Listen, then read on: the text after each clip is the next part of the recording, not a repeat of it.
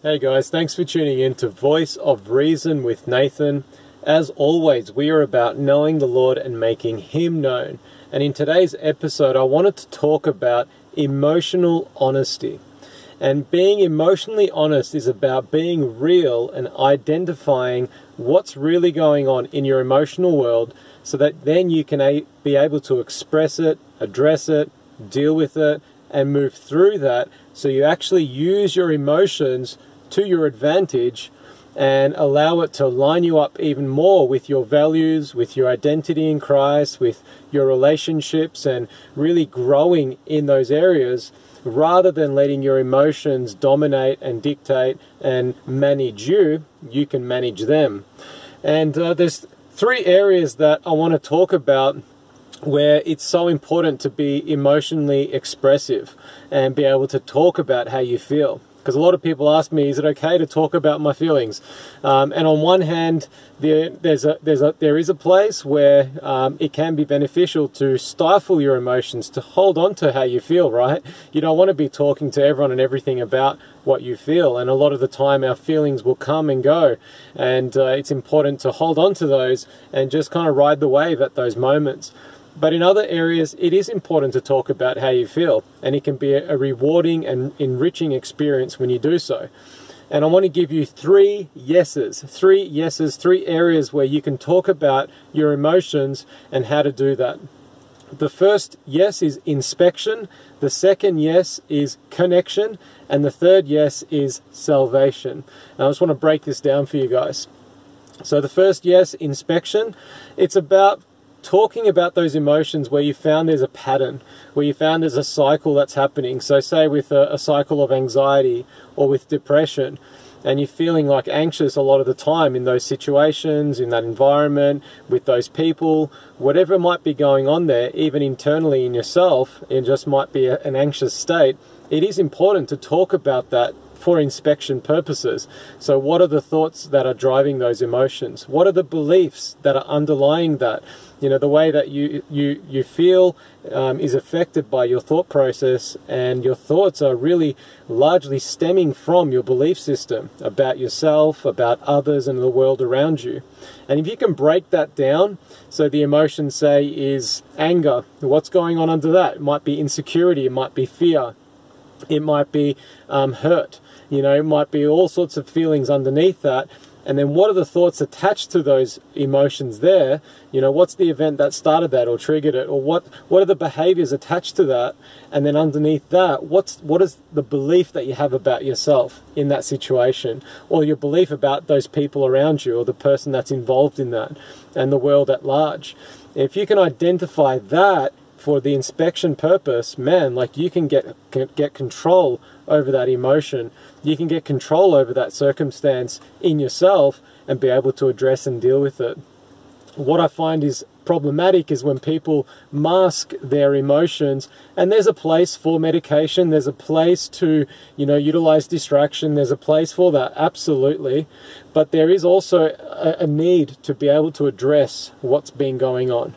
There is an absolute need to hit that head on when you're ready with the right tools and the support in place, and overcome it so you don't be a victim to your emotions, and rather you can manage and dominate your emotions and use them to your advantage. Number two, the second yes is connection, right? So this one's all about relationship. And it is essential to be able to be emotionally honest in your relationships. And what you'll find is that, you know, especially early on in a relationship, say it's with a girlfriend or someone that you're wanting to impress, there's this kind of superficiality in the relationship where it's all just, you know, happy and it's all great and lovely and everything. And as the relationship grows and deepens, there's a greater level of emotional honesty where you start sharing the things that are troubling, where you start sharing the things that bother you. You start revealing things that are more personal and vulnerable, and you become more open. And it takes you to a deeper level of emotional honesty that you cannot get there unless you open up about what's really going on. Now, I don't mean just, you know, talk about every feeling you have necessarily, but you, again, with those patterns, with those issues that are coming up where you do feel, anxious, or you do feel hurt, and especially in a relational context, it's important to talk about what they might be. I deal with a lot of couples that come to me for help, and a lot of the issues they have are because they haven't been emotionally honest. They've been hiding behind some masks and facades, and kind of putting off those hard conversations where it's not going to be easy to talk about how you feel hurt, or how something's happened and the way that's affected you, or them being able to listen to your partner as well and hear their side of the story. So it's important for them to be able to share as well. So it's not all just one-sided, and the motivation for you to do this is to be able to connect with your partner, to be able to really grow in your relationship. And if that's the case, then man, it'll take you to the next level. So you share your feelings, they share theirs, and both of you can work out what are the thoughts, beliefs, behaviors that are causing this situation to happen, and be able to grow from it. And also, not just from not a negative, but you know what I mean, like that kind of a emotional experience, but also from a positive experience, like sharing good emotions, sharing joy, praising your partner, praising the good moments, lifting those up, praying together, emotionally connecting with each other in prayer, in worship, emotionally connecting with your children. There's all that, there's so much more around this issue about emotional honesty in your connections. And then the third yes is salvation. And this one is so important, man. Like, this one's all about your identity. So coming back to your identity in Christ, coming back to what's important to you, your values, really your goals and what you're hoping to achieve, and being able to express feelings in this area often is cut down by shame.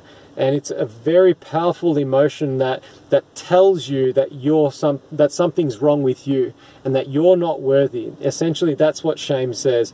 And often it comes from making a mistake or having had something happen to you. And look, man, we all go through things in life, right? We all have experiences. We've all gone through tragedy and suffering. And that's just the fallen world that we live in. And we live with fallen people, as we are also one of those. And it's important to acknowledge that stuff that goes on, that does hurt us, and that we've done as well, that have hurt others. And not to carry that shame around. And the worst thing that shame can have is secrecy. And the more secret, the less we open up about shame, the more power and control it has over our lives. And it takes away from our true identity in Christ, that we are free, that we are saved, that we are forgiven and healed, and we have a new identity in Christ. But if we hold on to that shame, and if we don't talk about that, if we don't share that with people we trust, with people that can help us through that, then we're going to be, in a sense, held captive to that mindset, held captive to that emotion. And so it's important, in that area of salvation, to share the emotional experiences that are going on there, so you can experience the joy of your salvation, and you can walk in that and in that freedom that Christ has paid for us. So those three areas again, and I hope this has really helped you to go through it today. So those three areas: yes to inspection, yes to connection, yes to salvation. And whenever you're encountering that question of, should I talk about how I feel, come back to those three yeses, man. And I believe it's going to help you to have a framework to work with, to be able to know what to do in those situations. Bless you guys. Send me an email if you like, and I'd love to connect with you. Check out my podcast, Facebook, and any other ways that we can connect. Feel free to let me know how you go. All right. Bless you guys.